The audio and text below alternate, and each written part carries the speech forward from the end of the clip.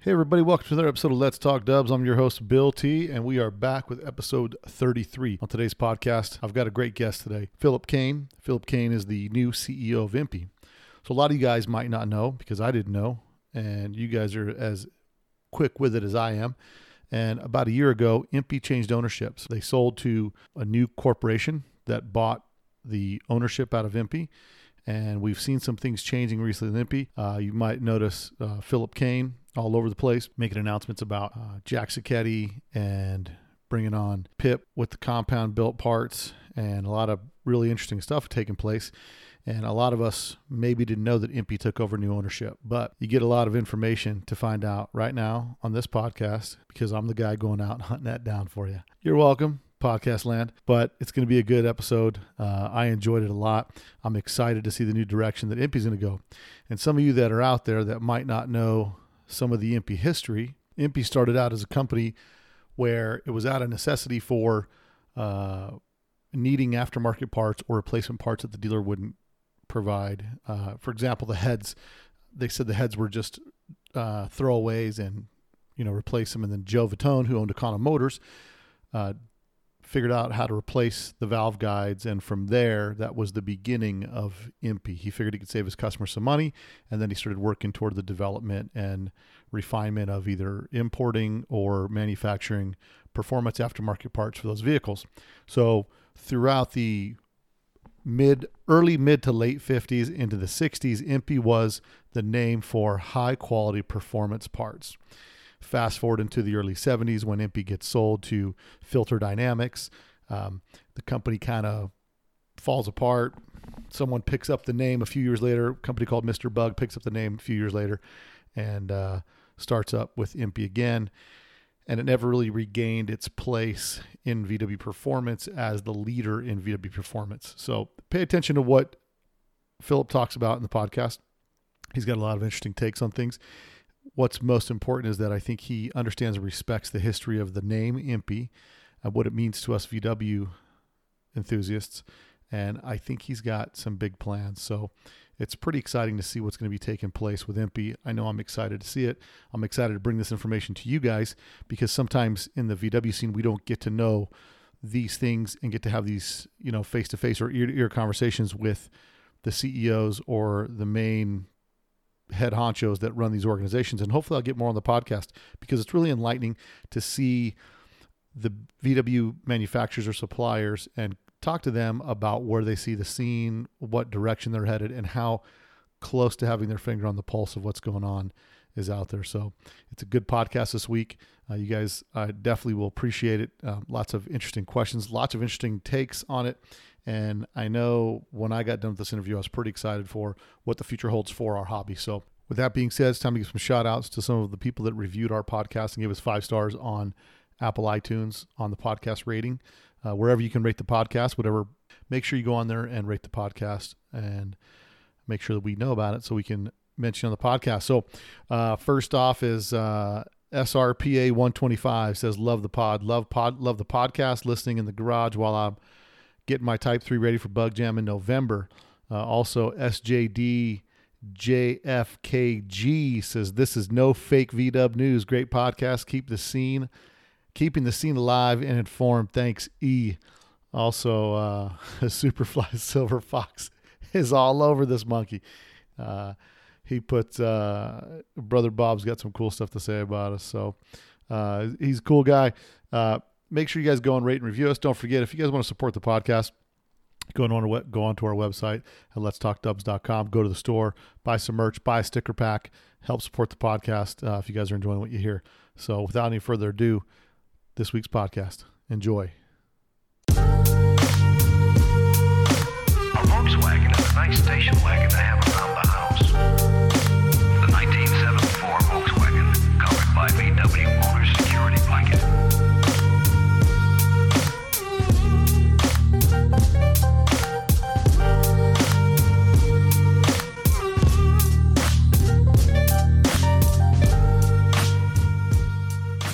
All right, everybody. So on today's podcast, I'm pretty excited. We've got big things happening in the VW scene that we haven't seen happening in quite a while. And a huge part of that is what's taking place at Impy. We all know we all know Impy. Impy's been around for years. It's a staple name in the VW community since the 50s. And today on the podcast, I've got Philip Kane, who is the CEO, the new CEO of Impy for about a year now. And I've got him on the podcast. We got a lot of questions. We're going to find out what Impy's up to and where their trajectory is headed. And I think it's only good things for the VW scene. So, Philip, welcome to the podcast. Hey, thank you very much for having me. This is going to be fun. I'm looking forward to it. Yeah. So, there's been a lot of things happening lately in respect to the changes that Impy's doing. One of the things right out of the gate with Jack Sacchetti and, the compound and all that kind of stuff. And we're going to get to that in a few minutes. So what I'm going to do is roll into some things because I've been heavily involved in the VW community for the past 25 or so years, a little bit from a distance in the Southern Nevada area, here in Las Vegas, but pretty tied in and connected to the Southern California scene. But a lot of things that maybe people didn't see on the forefront. And it seems to me like there was kind of a quiet transition with new ownership coming into Impy. And, we all know the history of Impy that's been around for a while. And over the past, I'd say, and I said this on my last podcast, let's say probably over the past 10 years, it almost seemed like Impy's trajectory was not taking the brand where it needed to be. Fair enough. And I'm excited with the new things that are coming out.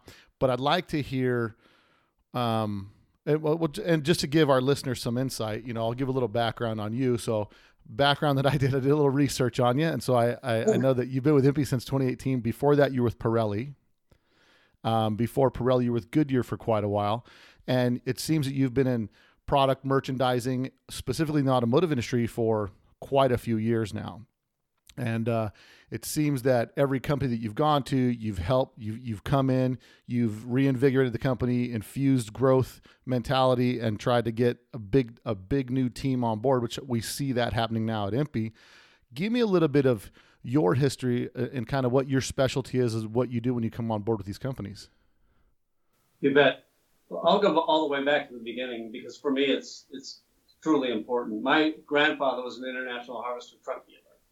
And he started actually on his back in a Dodge plant and had a dream. He wanted to be a Harvester dealer in Hamtramck, Michigan. So he reached out to Harvester and said, I want to sell your trucks. And they said, we'll take a chance on you. And so he opened a Harvester store. And my earliest memories are climbing around big trucks in Detroit, Michigan. And my father became a truck dealer. But he had a rule. He said, you got to go work someplace else before you can come to work here. So I went to work for my dad's brother, who was also a truck dealer, and came back after 2 years. And my dad said, that doesn't count. And I said, that doesn't count. He said, you got to go to work for somebody whose last name isn't Kane. And that was my first lesson in getting an upfront contract. So I left and went out into industry, and I had so much fun that I never went back. And you're right. The assignments that I've had mostly in my career have been, I say jobs nobody else wants. I'm kind of like Mikey in the Life cereal commercial, right? Right. You do it. I ain't doing it. You do it. Let's get Philip. But they're tasks where I have an opportunity to help people in divisions or companies achieve things that they never thought were possible. And that was one of the things that attracted me to Impy. You're right. It was a company that's been kind of flat for a long time with a brand that was going, you're right, the wrong way. And to come here and help these almost 100 people do something better for the industry, for themselves. And so that was what attracted me to the company and why I came and why I'm here.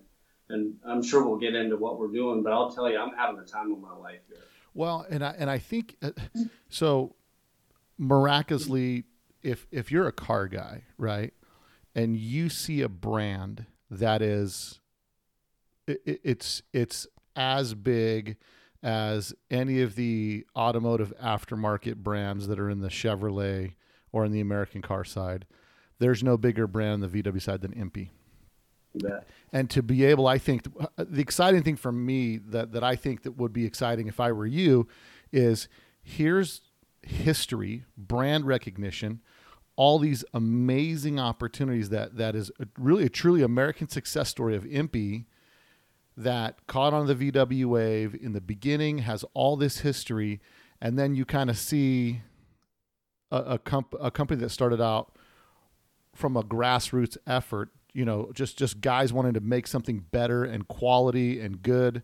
And then to see it kind of died off in the early 70s and then then came back up in the 80s. And it always kind of hovered around like it was never the same Impy of old, Exactly. And when I see that and I see what you've done in your past and then what's taking place today, to me, it's the only smart thing to do, because in this industry is run by boutique, private, drove it and build it guys, and that's the story of Impy. And now for me on the outside as an enthusiast to see that Impy is going out there and saying, hey man, we want the guys that are making things happen in the scene to be part of our company. Absolutely. And you'll have to cut me off if I start going on because this is my favorite part of the whole thing. But when we all started here and I brought a fellow that worked with me before in Goodyear, and we fixed a business at Goodyear that wasn't doing so well, and he's a very important part of my life, and so he decided to go on this journey with me. And when we first came, we started working with the folks at Impy, and we looked at the thing, and we started talking about what it was that we wanted to do. And the original Impy is very important to me personally, and I started devouring stuff about the original Impy, whether it was marketing material or information about Joe Vitone and their racing program. Anything I could find, I read about it. And what we set out to do was, in effect, build a business that resembled that one. And I'll tell you, there is no big Beatles fan in our company, but we stole a line from one of their songs, and it's the one that says, "Back to where we once belonged." And that's what we're trying to do, is build a company that resembles that one. I don't know if you can see this or not, but this wristband I have on, they gave them away at European Bug In, and it's kind of a takeoff on the pants that Paul Schle's team wore in the early Impy days. Yeah, the crazy multicolored graphic pants, the print pants that he wore. Yeah, exactly. And I haven't taken it off since I came home, and I'm not going to take it off because for me it's a metaphor for what we're trying to do. Well, I'll give you a great story on Impy on how valuable. So I was pretty surprised. A good friend of mine who passed away a few years ago, I went to EBI in 2014 with him, and it was Joe Horvath, and some other guys. And I was kind of the coattail rider of all the big dogs over there, right? But I'm there, and I see there's a guy from France, and I can't remember his name, but he's the guy that always does the huge Impy displays. He does a big, huge Impy display, and you can see how prominent Impy is throughout. And I remember there was a story that I was there listening to about the flower pattern roof on the Impy Bug, right? So on this flower pattern roof, there was this Hawaiian vinyl that was put over the rooftop. And then when I got the story behind it, that as they were towing the car to Flags, they were going through Flagstaff. They stayed the night at Flagstaff, and it froze. And the paint cracked on top of the car. They had a photo shoot scheduled for the next day. They wrapped the roof in vinyl. So my buddy Chris, friends with Lee Layton, happens to be at Lee's place, and somehow up in the crawl space something finds the rest of the bolt of fabric that they used on the inch pincher. And I'm watching all these grown men in this tent. My buddy Chris Cox had that bolt of fabric. He brought it just for the EBI display. Like, this is the actual fabric used in the inch pincher, blah, blah. Like the Shroud of Turin. You understand? I mean, this thing was like, everybody was just in awe. And then Chris takes and snips off about a 6x6 section and hands it to the guy that's the massive Impy fan. And the guy literally loses it. I mean, the guy's in tears, and it's just like, but there's so much history with Impy that over the past 20 years has just been kind of like, has been done a disservice. I agree completely. And that's why we're trying to recapture that, but not in a way that says we want to be the old Impy. I don't know if you've heard, but I've been very public about the fact that as we return to racing, I'm never going to have a car that says inch pincher on the back, because to me, that's a disservice to Joe Vitone and the original MP folks. It's part of the history. It's part of that. It's part of that history, and now this is Right. part of the new history. Right. Yeah, we're building a new company, but we want to build a company that resembles that company to the following extent. I told you I started devouring stuff from Joe Vitone's MP, and what I would do every time I would read something or see something, I would write down words that came to my mind, and not words I saw in their print, but words that were inspirational to me. And when I got done, I went through and looked at what were the words that appeared the most. And they were quality, speed, and innovation. And those are the words that have become grounding points for us from an external standpoint. Those are the things that we're trying now to deliver to the market. And you said something earlier that was very important, because it's something that guides us. When in the first version of MP, these guys were developing things out of whole cloth, right out of the air, for a new car. These weren't old cars back then, they were brand new, and these guys were developing things for the first time for these cars to make them look better, go faster, perform better. And one of the things that I drive home for our folks is there isn't any reason that you can't make something new for an old car. Sure. So we're trying to innovate, and we're also trying to make better things for this industry, because this industry deserves it. And we want to, and the speed factor is kind of a dual purpose item. We want to go faster. We want to deliver things more quickly to the industry, and it's also the performance factor. We want to help people go faster in these cars. So those are our grounding points: quality, speed, and innovation. And that's for us the connection to the original MP, because to me, that's what the original MP represented. And I'll tell you one quick story, because we were talking about the folks of the early MP. Whenever there's a detractor for MP, I reach out to them and I tell them, hey, I'd like to spend a little time talking to you. And one of the very first ones was Paul Schley.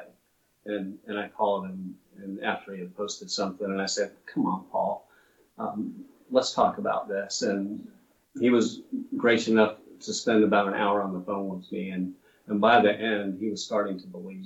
And then he invited me over to his place, and I'll tell you now, Paul is one of our biggest boosters, and he's become a personal friend of mine, in addition to being one of my heroes.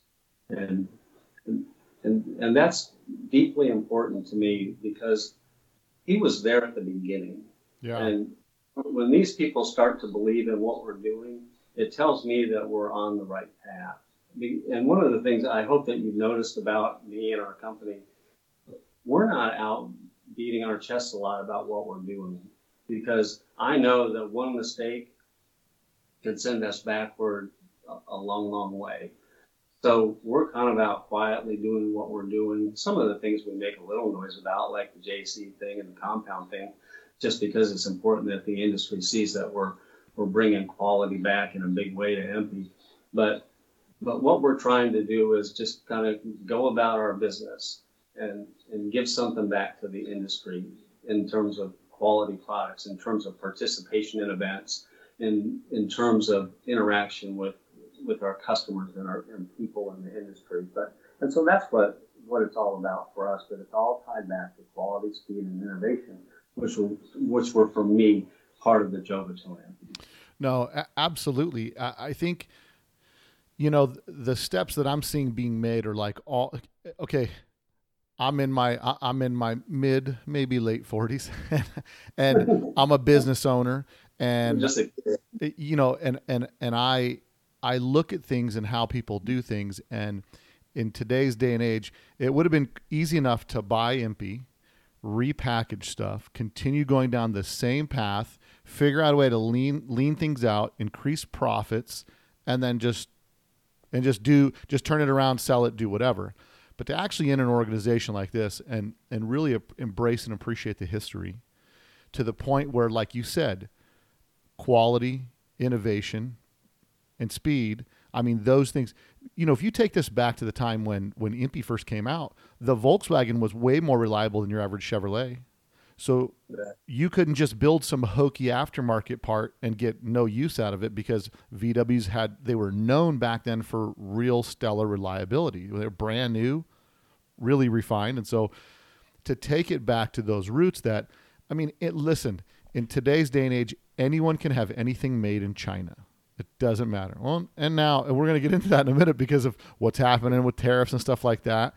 And I'll give you a quick story of the feedback I got on IMPI. I went to Kalispell, Montana with my wife to pick up a Type 34 Ghia project. When I drove there, I walk in this guy's barn, and he's got a shop. I mean, we're 80 miles from the Canadian border, and it's cold. I go in the shop, and I see like all these running boards and all this stuff, and I'm like, he's like, yeah, I make the running boards. I'm like, the aluminum running boards? He says, yeah.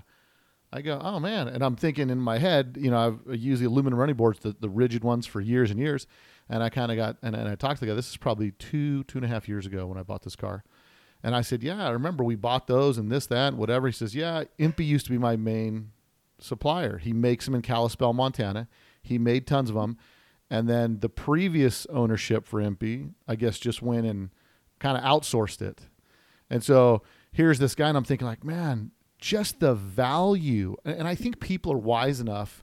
Most consumers are wise enough that, and the consumers and business relationships have changed. People want, it's got to be a mutually beneficial relationship. So people will pay more money for better quality, and especially if it's connected to U.S. made products and stuff like that. And when I was up there talking to him, he said, he said, IMPI, I never had to sell my product to anybody else. I just used to sell all my running boards to IMPI. They would buy them direct. He says, now I just put a little thing on the Samba. He's got a really bad website. And he's just a simple guy who came up with this idea to make the running boards and stuff.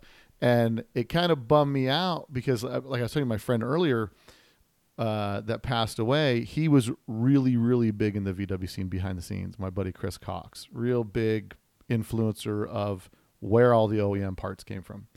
And, in the past, he didn't have a lot of good things to say about the way that IMPI's previous ownership had done business, just because it was all about the bottom line and it was nothing about the product and the quality. And really what we see taking place now under new ownership is this invigoration to like, hey, look, we've got this golden history that you can't pay for. That's immeasurable. And to be able to build off of that and bring out products to the market that are even better, it's exciting for me. There's so many things happening around that VW scene. I mean, I just had Chris Baker with Classic Steel Bodies. He's the guy that's remaking all the bus metal to where by the end of this year he'll be delivering complete bus shells for people. It's huge. It's huge right now in this market, and I'm excited to see all these things that are taking place, because it's only going to further the market. I mean, I think sometimes we live in a bubble and we think that the market is just, we look around Southern California or Southern Nevada or wherever our local neighborhood is like, we don't see tons of innovation happening in the VW scene, although it's constantly been happening. And I remember on the EBI trip, I'm driving with the guys from CSP and the guys from Flat 4. We're all again, I'm a coattail riding with all the big dogs because I'm there with my buddy Chris. And I'm just asking the guys questions because I ask questions. That's what I do. Maybe that's why I started the podcast. But I asked these guys a question. I said, how do you guys see the VW scene? Has it been slowly, because from my perspective, maybe it was going down a little bit. And that's my limited perspective of not being in the industry, in the trenches. And I said to them, how's the industry been going? They said, it's been 15 to 20% growth each year. And where I think we'd forget about that is understanding that the VW industry is a global market. It's so much larger, has such a greater potential than Chevrolet, because Chevrolet wasn't a worldwide distributed product. So I think the opportunity is phenomenal, and you have to, some people, might be a little too flower power. Sometimes people you have to have sales in order to create growth. So the sales, one begets the next, and that marriage there is where you get innovation from, is where you get the money to develop and do those things. But I think there's huge opportunity and upside, especially to take IMPI and stitch it back together into the brand recognition it had before. So now tell me about some of the things you're doing. I know I was on the website. I saw some of the starters you guys are doing. A lot of products, like you're either going direct to you, which is the smart thing to do. Instead of seeing somebody makes this product and you go knock it off. Well, look, you're the 800-pound gorilla. Let's make a deal. Let me be your exclusive distributor and let me deliver your quality to my distribution network, which is the smart way to do it, because then it's putting more quality products. What other stuff that maybe some of our listeners haven't heard about have you guys been upping the game on so that they can hear it directly from you?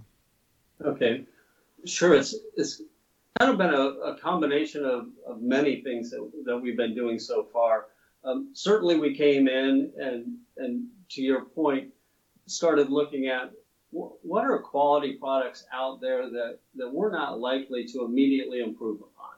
And you mentioned a couple of them, the WASP starters. But you'll also see some products come out from WASP where we've said, hey, if you do this, and it'll make that product much better for the industry. And so we're doing things like that with WASP.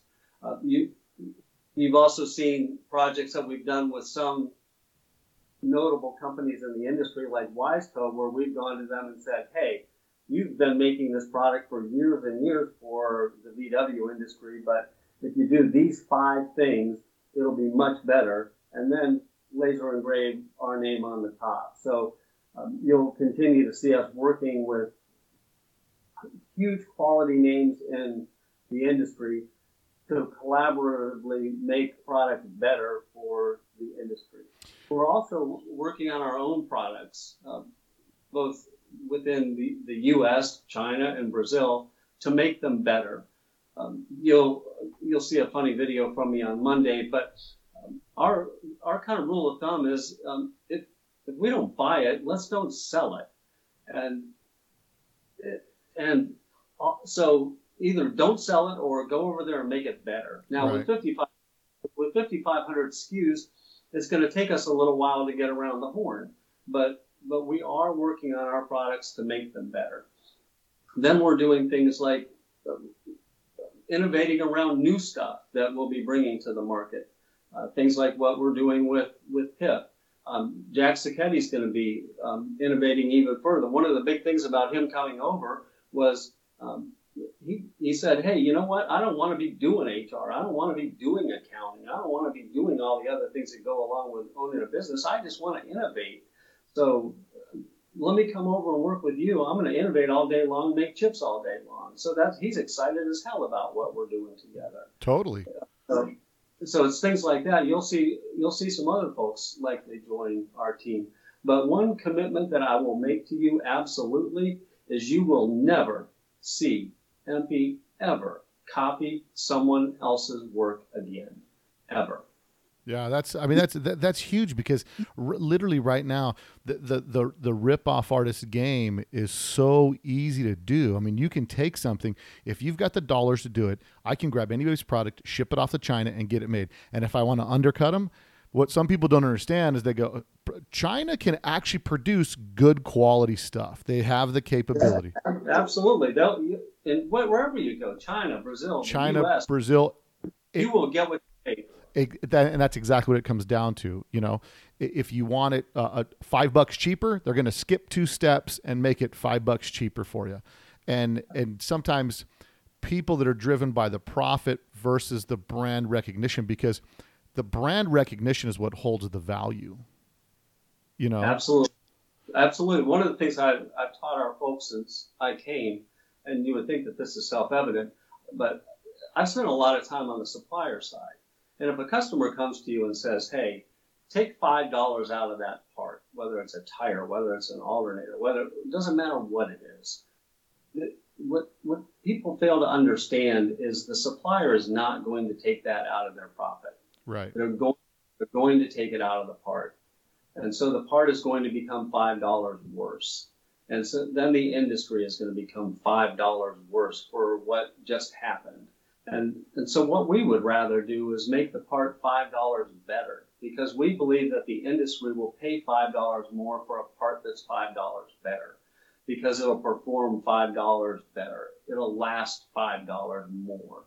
So that's what we're about, is going over and working with our vendors to say, hey, we're done screwing you to the floor on cost, because we realize that that prevents you from reinvesting in your business. We realize that that prevents you from investing in quality raw materials. So let's work together to build better parts together so that you can make more money, we can make more money, our customers can make more money, and the owners of vehicles can have a better overall experience. So that's really what we're working on in a nutshell, whether it's our products or anybody else's. Well, the other I want to say is MP bought BugPack a few years ago and in effect killed it. It was nothing going on with BugPack, but BugPack's going to come back in a big way. And if you remember, BugPack was high quality stuff, mostly made in the USA. oh yeah. And that's what you're going to see again, is high quality stuff, just like before, mostly made in the USA. If BugPack was making it someplace else before, we'll probably make it where they were making it. But by and large, their stuff was made in the USA, and that's what we're going to do again. Well, and if you look at the strategic play of that, someone may have thought, maybe the previous ownership thought, hey, if I buy BugPack, it gives me more credibility. You know what I'm saying? Well, and then, but yeah, then I'm going to knock off all their stuff and make it. Thought that's what I'd have done with it, But I wouldn't have. but you know, I mean, and some people think like there's really ingenious ways to co-op with other companies that at one time were your competitors, and then when you become the big guy, there may be, because competition is always healthy for the industry. Always, it doesn't matter what it is. But if you look at someone that's in the same industry, maybe a competitor, but they've got a different talent that you don't take, bringing them in house, because some people think in this industry, because it's so many times started with just a guy and an idea, that they'll think like, well, what's this guy Philip doing? He's over here stealing this guy and taking that guy and doing this. And I see it as a business owner going, oh man, he's going to blow that company up to something awesome, because he knows one guy can't do it. You need a guy on the design side. You need a guy on the performance and R&D and development side. You need people. And then to be taking really good talent and putting them in those positions. I mean, it's a testament to me. And I don't want this to seem like it's an MP commercial, because I currently have no MP products on my on my car to this day. And so, but I mean, you know, I'm seeing it as a person that's passionate about the VW scene, and my concern for it to continue to be here for my kids. You know, my kids are, you know, my son will end up getting my bus. You know, he'll do, you know, it'll go into that. But when an industry starts to suffer because the 800-pound gorilla is producing trash, you know, it just kills everybody. And then the business can't survive on small boutique operations around the world, because to some degree, the opportunity of being where you're at is you've already got the ball rolling, the distribution network set up, the name recognition, and the rolling momentum already to say, hey, we can change this moving forward and make it that much better. And you know, multiple things will happen. The company becomes more profitable. The people get a better product. The industry is made stronger and given more, because, you know, the VW industry has always been like the stepchild of the performance industry. You know, to go to MSD and say like, hey, we want you guys to make this, and this, like, yeah, we made that one little thing for you. Go away now. You know, like, and the crazy part is they don't realize how massive the industry is. You know, there's been no vehicle that's been produced more than the Beetle. And so when you're talking about, we're just sitting here thinking about the U.S. market. But if you go to Latin America, forget it. It's huge. And now that people that grew up with those cars are now customizing them and you know, doing all kinds of innovative stuff that they're doing in Mexico and Brazil and places like that. I think it's wonderful that the market that's there, that you can build great product for, and if you build the product, they will buy it. You build good stuff, people are going to pay for it, and they have no problem doing that. And that's that's what I'm excited to see taking place with Impy. Now, I saw that you guys are distributing H&M tires, and I know you've got a tire background, a pretty heavy tire background. You've been in the tire industry for a while. Is that going to help Impy come to the table with, because as a VW guy looking for tires, it's like, okay, I get the Continental 155 or 165 55s and the this and that. You know what I mean? Like it's especially knowing, like, with you being plugged into the tire industry before, knowing the struggles that VW people try to get with, like, okay, I've got to use Continentals if I want a tire like this. I need Michelins for that. I need this for that. With your background in the tire business, in the tire industry, are you able to get some of the people to pay attention, saying, hey, you guys are missing a gigantic market over here, and why don't you make a specialty tire for these guys? I don't know. Yeah, I think there's a possibility to do that. But the issue there is the industry asking for another private label tire? And we're not, and I'm not even saying private label, but will Impy become the source where you can get any tire you want that everybody's using for Volkswagens? Yeah, I think there's definitely an opportunity for that, and that is something that we're working on right now. Absolutely, for us to be able to have, we would say, period correct or sizes for all the way through for Volkswagen, so that people don't have to guess anymore what's the right tire to put on the front or the back of Volkswagens all the way through. So yeah, that's something that we are working on. Because I'm telling you, if you start talking tires with VW guys, it depends on whether they're bus guys, bug guys, stock guys or vintage guys, stock guys or custom guys. You've got 12 different tire sizes to choose from, Right. And now with the advent of 17-inch wheels getting more popular over the past little bit, I see it as such a huge opportunity to make it a one-source VW tire, like where you get your specific VW tire, because you can't go down, because sometimes we're using smart car tires or we're using some of these or those, and you'll go down a discount. They don't have them. It's a special order. And we all know the mentality of the average consumer today is it's microwave. Like we want to push it. We want one click and it's here tomorrow. So. Right. Exactly. No, yeah. I think that's a good opportunity. I saw also that you guys have now an in-house CNC. Talk to me about the decision to do that. Well, for us, we've had that machine for a while, but what we're doing is expanding our capability there, particularly with Jack coming over and being on board, and then you'll continue to see increased investment there. For us, without going too far into the details of what's coming, what we're looking to do in that regard is to take greater control of finish work in our own hands, if that makes sense, because we believe that the quality of work that we do is superior to the quality of work that anyone can do anywhere. So if we bring raw or semi-finished work here and then finish it ourselves, the quality of that is superior to anything we can get anywhere. So that has a lot to do with it. And then secondly, the more we invest in that type of equipment, the more of work that Jack does can be made available to the public. Yeah, on the R&D side, do you guys also have a 3D printer? We have one coming. Because there's a lot. I mean, I look at and I'm a mostly VW guy. VWs are my heart. That's my everything. But I'm a cross-platform guy. I have a international harvest. I have a Travel-All, a 70 Travel-All. I've got a diverse collection of stuff. But when you look into the other markets, there's so much design and development that goes into those where they, like with the LS motors and direct injection on a lot of cars and things to that extent.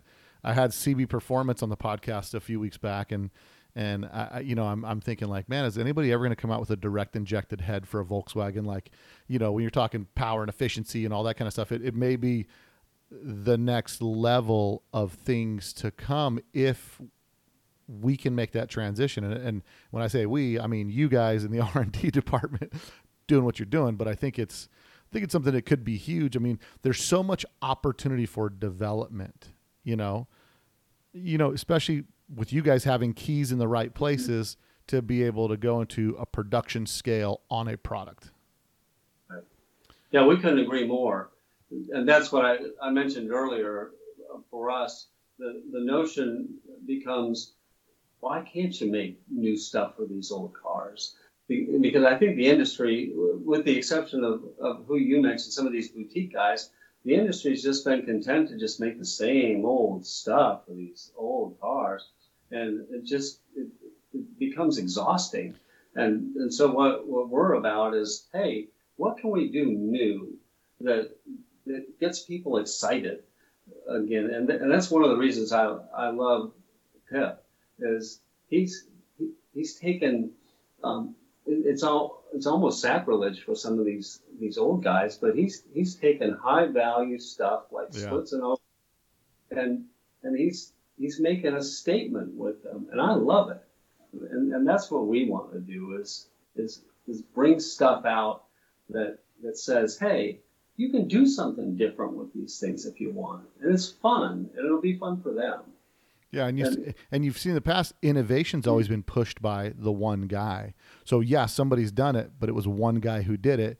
He went through the process to do it. No one else can get one, but it's, it always comes out of necessity. And on the side with Pip and the compound and all that stuff, it goes from, he wants a certain look. And so for him with that look, the look pushes the design, because he's like, I got to get rid of that. I got to make this disappear. And how do I do this? And it still needs to function. So I'm excited with some of that compound built stuff. And for those of our listeners throughout the world that maybe haven't had a magazine subscription in a while, or something that might not know about Pip and the compound, but that's the guy responsible for a large majority of the DBK cars. The mega high level of detail, and just always turning out something really, really over the top, and I'm excited to see, when I see that Impy aligns themselves with people like Jack and Pip and stuff like that, like you guys are already going for the top people in the scene, which is great, because it's going to continue to push like the every car to have some of those touches, some of that development, some of that R&D, and taking Jack's racing history and bringing that into the design and development of cylinder heads, pistons, and versus, I think some people just think like, oh, someone came out with one of those, let's just copy that, So I'm excited. What about, are you guys doing, do you guys, and I don't know because I haven't cruised through your catalog, and I don't know if you guys do you guys offer Nikasil plated pistons? Or is that something currently is not in the catalog and there's a cost? Because that's one of the ways when Porsche took a leap on air-cooled stuff with their pistons were always Nikasil plated, which made them run cooler, made them better. I know I had a set on a motor of mine, and they're not cheap. Right. Now, as you know, most of what Impy's done so far has kind of been in that kind of middle range, and you'll start to see us move up into the upper echelon of parts, but up until now, we've mostly operated kind of in that middle, everybody can afford it range of life. But I agree with you, and particularly as we move into Porsche more and more, because of the interchangeability factor, there's going to be plenty of opportunity for us to make available to VW owners a higher quality of product. And I'm pretty excited about that, because we can't say it enough. If you make something quality, people will pay for something quality. Yeah, no doubt. So I saw you guys have redeveloped the brake kits a little bit. Is there constant development on the braking end of things? Yeah, we'll keep going there as well. We're working on an exciting joint development with a major manufacturer in the marketplace to take our brake kits to an even higher level, and then we'll actually be going back through our brake kits and looking at the components and that. It makes me laugh, because it's such a smart perspective in an industry where people think I have to make it myself. Well, if you create the demand, there's no reason why you wouldn't go to a big brake manufacturer and say, yeah, we'll make you a kit. We've got the technology. We've got the R&D. We'll save you those thousands of dollars that usually don't get put into people's kits and stuff like that. And you can partner with them and say, look, I can sell 1,000 kits, 2,000 kits a year for you. No problem. It's viable for you to make me a workable kit, because as you've seen, just the history of brakes itself, 50 different brake kits out there you can get. Right, absolutely. And the way that I look at parts, and as you saw my background, I spent 7 years in the Napa system, is that there are, within kits especially, there are things that are highly functional and things that are barely functional. Like in a brake kit, for example, the rotor is basically a hunk of iron. Right. There are metal hoses, just you can't perfect on those to any great extent. Um, Hoses are somewhat an engineered product, but not to a great extent. But there are other highly engineered products in there, and to me, there's an opportunity to upgrade those components to a higher level at every level of our kit to differentiate them from other people. And then, to your point, to go to a manufacturer that does fantastic work in the marketplace, and then offer an even higher level kit to the marketplace. So those are the kind of things that you're going to see us do more and more. And you're likely to see us partner with some folks in the general aftermarket, because one of the things that you mentioned earlier is absolutely true. They've ignored the VW segment forever. And now that everybody's restored every single 69 Camaro that is empty, they need to find other people to sell parts to. And just walking through their door and saying, hey, I've got an opportunity for you. They listen, and it's going to be fun. So, because we have the wherewithal to help them not only develop stuff, but also distribute it. Yeah. So the general aftermarket is starting to pay attention to Volkswagen, and that's going to be fun for us. So yeah. As myself, as a business owner, I was like, what would I do if I was there? Like, what would I do? And it's like, you're doing all the things that anybody that says, look, why kill ourselves trying to make up a brake kit or have pistons made in China or whatever, when they're like, hey, there's resources here we can gravitate to and say, hey, look, you want to sell? We have a market. Let's get together, make us something specifically for us. And the boutique aspect is still there, because you're still taking that boutique design that's small culture VW and saying, hey, big piston manufacturer, make us these. Right. And when you're going to make me 10,000 of them, they're going to be cheaper now for my people. Exactly. Yeah. And there will always be certain things that may be uniquely empty, because we want them to be uniquely empty. But if there are people in the marketplace who are the best provider of a certain item, it only makes sense to go and say, hey, best provider of a certain item, we know the Volkswagen world better than anybody, and we know that your product could be even better if you did these 3 to 5 things. So why don't we do these 3 to 5 things together and then go own the Volkswagen market? Absolutely. This Wiseco project has been unbelievable in terms of its turnover, and you know there aren't appreciably more pistons being sold in the Volkswagen world, so we know that more people are coming to EMPI to buy pistons than other places where they were buying them before, because they're better. That's what I'm saying. Like, if you're on the market, it's like, okay, here's my SEMA pistons that I can buy that I think they're are they made in Brazil now, the SEMA pistons or something? So they're made in Brazil and they're $189 or whatever they are, $250. But here's a $400 set of Wiseco pistons, and they're Wisecos. I'm getting the Wisecos. I mean, you're going to listen. There's always the level of consumer that's like the guy that could care less about quality, less about R&D, just wants cheap. That's not, when you realize that that's not your market, that's not the returning market, that's not the guy that comes back, that's not the guy that helps you build a brand, then it amazes me that I see people that get into a business and maybe I think it's, I don't know, it could be pride for people that they just think it's them. They're so good. You know, it's not that they're the only game in town, and that's the reason why everybody's buying from them, but they're so good that it doesn't matter what they do, it'll be awesome. And then they get so consumed with that they could care less about the quality of the production of things that are coming out. And that's where you see the demise of that going. So other stuff, any new direction, or let's say, you know, for Let's Talk Dubs exclusive, anything that's out there like that you guys aren't associated with in the past that you're going to be making a direction towards coming up in the future? Well, maybe it's not public knowledge, but and so it might feel like an exclusive, but it's something that we talk about regularly. You're going to see EMPI continue to grow even beyond and well beyond the air-cooled world. So it's no secret that we're offering products already for water-cooled VWs, but today, and so that'll naturally transfer into other kind of water-cooled relatives.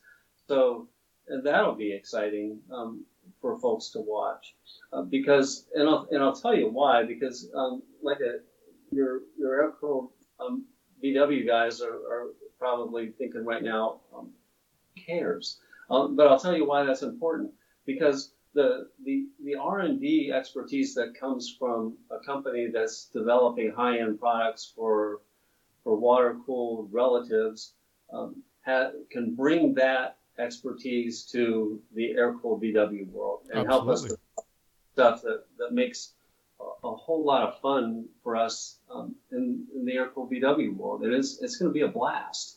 And so that's what I'm really looking forward to is entirely transforming our business and entirely even in taking the companies that we're working with like JC to a whole different level. And I just want to pause because you touched on it earlier.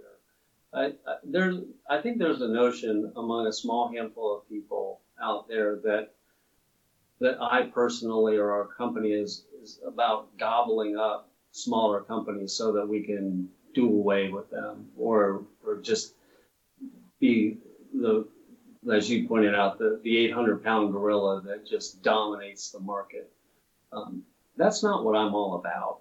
What I'm all about is finding the great brands in the marketplace and making them even greater. So you'll continue to see us do things like that, but it's not about buying a company like JC and destroying it. It's about buying a company like JC and making its products available to even more people. Oh, that's what. Without question, I think I've had, time after time, I've had VW business owners on the podcast. And I'll tell you this, no one's getting rich. No one's getting rich in the VW scene. And sometimes you see amazing talent. And like you said, Jack just wants to do R&D. He wants to do R&D. He wants to develop. He wants to do cutting edge. He doesn't want to deal with the aluminum supplier and all the other ancillary stuff that when we as creative individuals are feeling stifled by our workplace, we're like, screw this, I'm going to start my own business. Because you're honed in on what you do and your vision gets kind of blurred to all the ancillary stuff that makes that business go. And that's why you see some of the greatest talents go out of business because they're an excellent R&D person. They were just a horrible accountant, or they were terrible at collecting their money, or the numerous things that are there. But to be able to see that, there's an opportunity for those people to really be in an environment where they can flourish. Now it's like, okay, what if I put you in a room and said, don't worry about the power bill getting paid this month. You just focus on developing stuff. Absolutely. And that's really what it's all about for us. And we also find that in some of these places, there are some really smart people.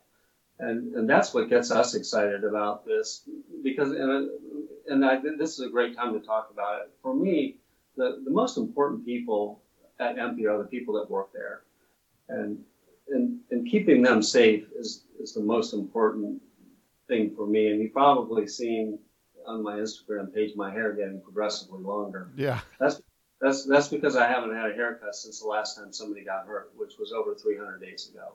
And I told them if we get to day 365, they can shave my head in the middle of the warehouse. Nice. It looks like it's going to happen. But for me, what we're doing at EMPI is about making the lives of those people better. Because when their lives get better, everything gets better. Our products get better. The experience for the end user gets better. But it begins and ends with making the lives of the people that work at EMPI better. And that's really what I'm all about. And all this other stuff is happening because of that. And I'm glad that folks like you see it, because that's really that's what we're trying to do, is just be better. And because who wants to be mediocre? Who wakes up in the morning, looks in the mirror? Not this guy. Mediocre. You sound like me in my morning meetings. Who woke up today saying I'm going to be average today? Like nobody. Right. So that brings me to a next question. As we're talking about business on a global scale and all these things, so it brings us because a lot of people in the VW scene are like, "What's a tariff? Who cares about a tariff? Tariffs." Now, with the product line that some of the stuff that Empty was selling was or is manufactured overseas in China. Now with the Chinese tariffs, how has that affected the dynamics on, let's say, because you're the biggest guy in the VW scene, how has that affected the dynamics of you guys doing business? And I think that there's an opportunity to go stateside and really bring some great stuff to the table.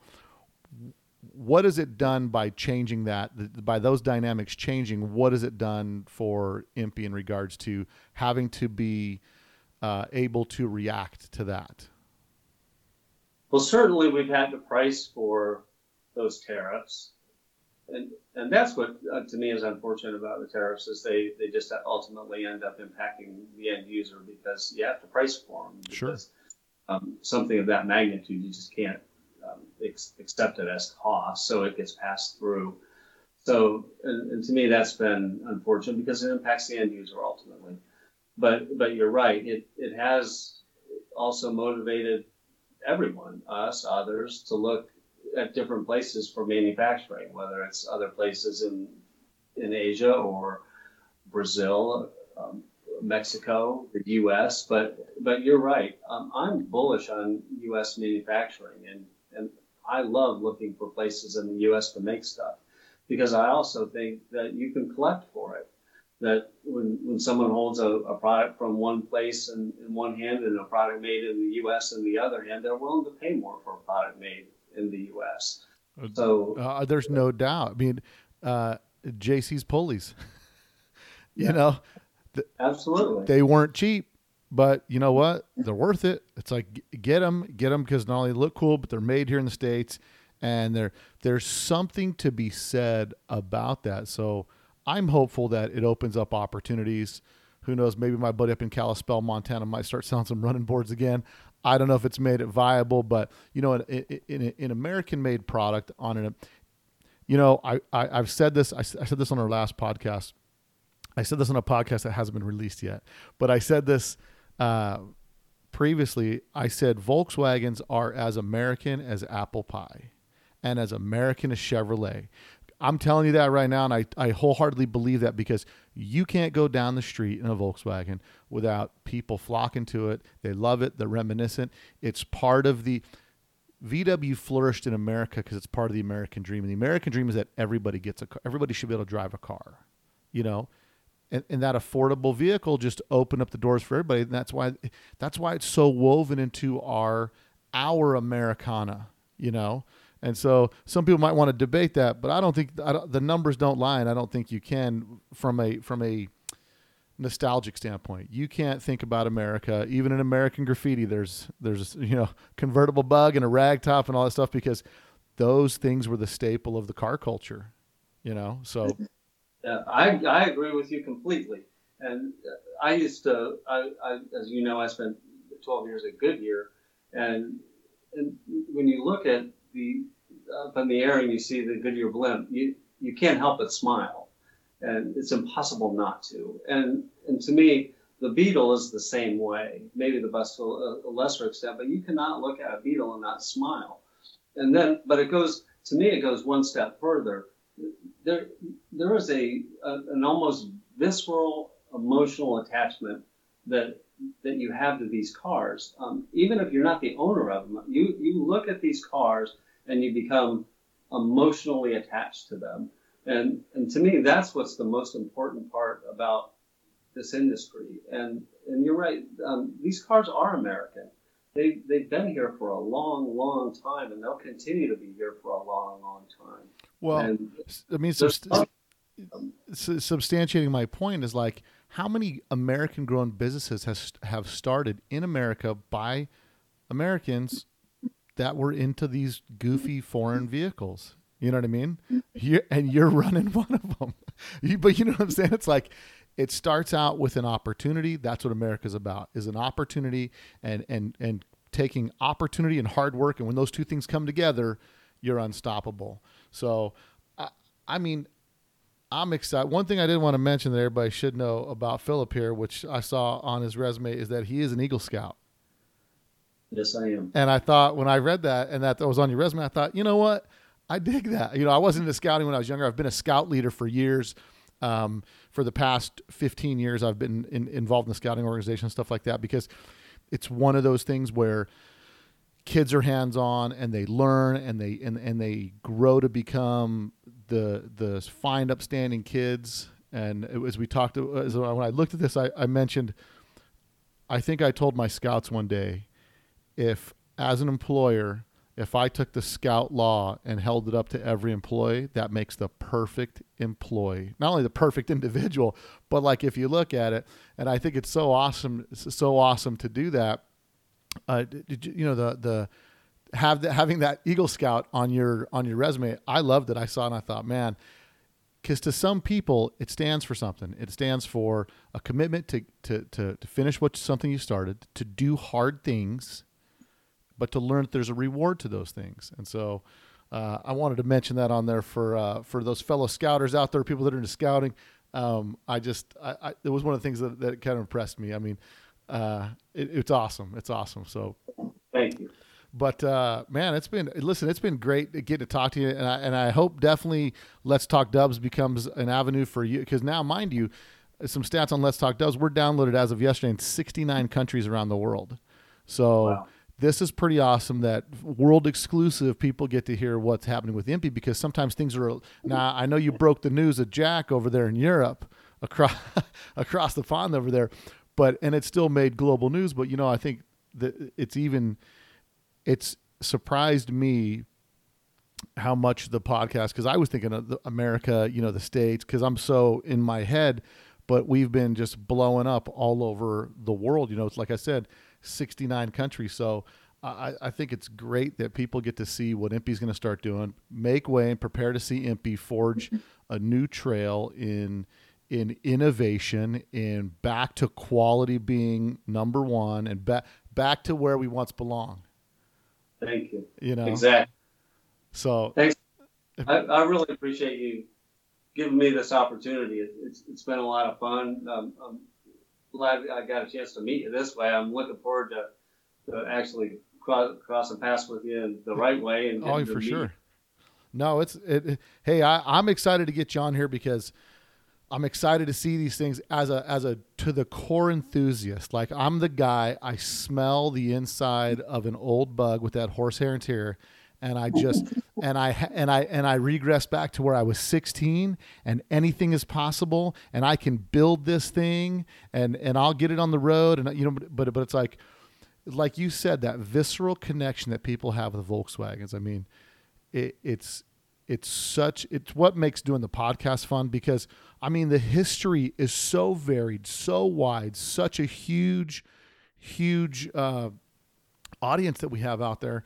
And I'm glad to be a part of it. I'm glad to be able to bring people like you and get you access to people that don't normally hear it, but by convenience of technology, they're just listening to the podcast. So, man, Philip, anything you want to leave us with on the podcast? We've been yapping at it for just at an hour right now, so it went by quick. Lots of good stuff going on, but anything you want to leave people out there in podcast land with? Well, the most important thing for me is always to thank our customers for buying our stuff, because without them, I don't have a job, and the folks who work with me don't have a job. So thanks for having confidence in me and our folks, and for buying our stuff. And I promise you and commit to you that it's going to keep getting better.